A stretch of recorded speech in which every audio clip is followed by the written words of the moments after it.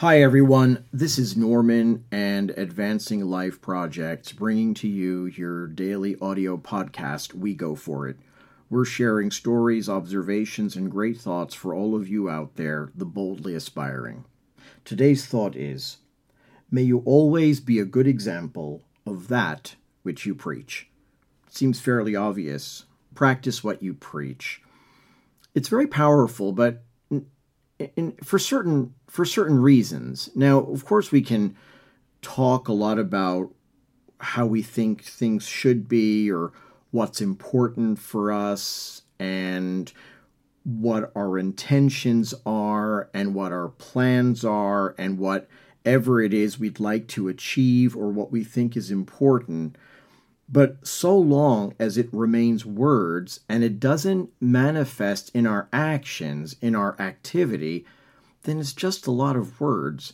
You know, there's the great business educator, Tom Peters, who said something that really made me think, and it actually, made me feel a little bit embarrassed when I applied what he says. And he says, the calendar never lies.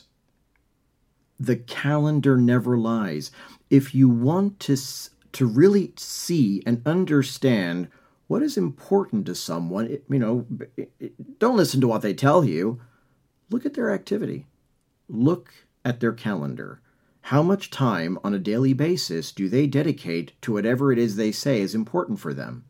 That'll tell you all you need to know about just how important whatever it is they say it is really is. So, yeah, we're talking about the action bias. At the end of the day, good intentions are lovely. They can be very honorable, but until they manifest in action, they remain intentions, they remain thoughts. Very good to have.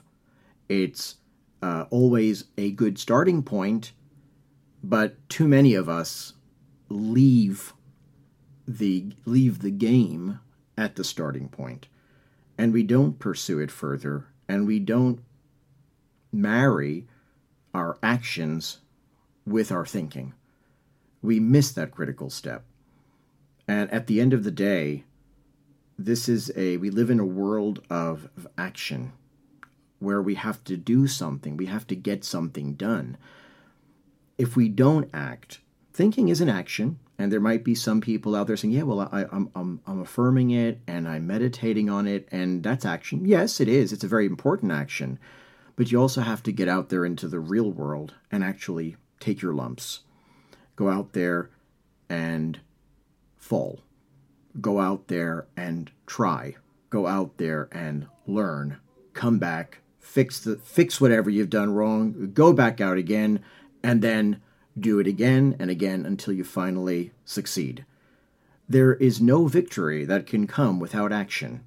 And so when you talk about everything that's important to you, pause, take a moment, and take a look at your calendar and ask yourself, does my calendar reflect everything that I claim is important to me?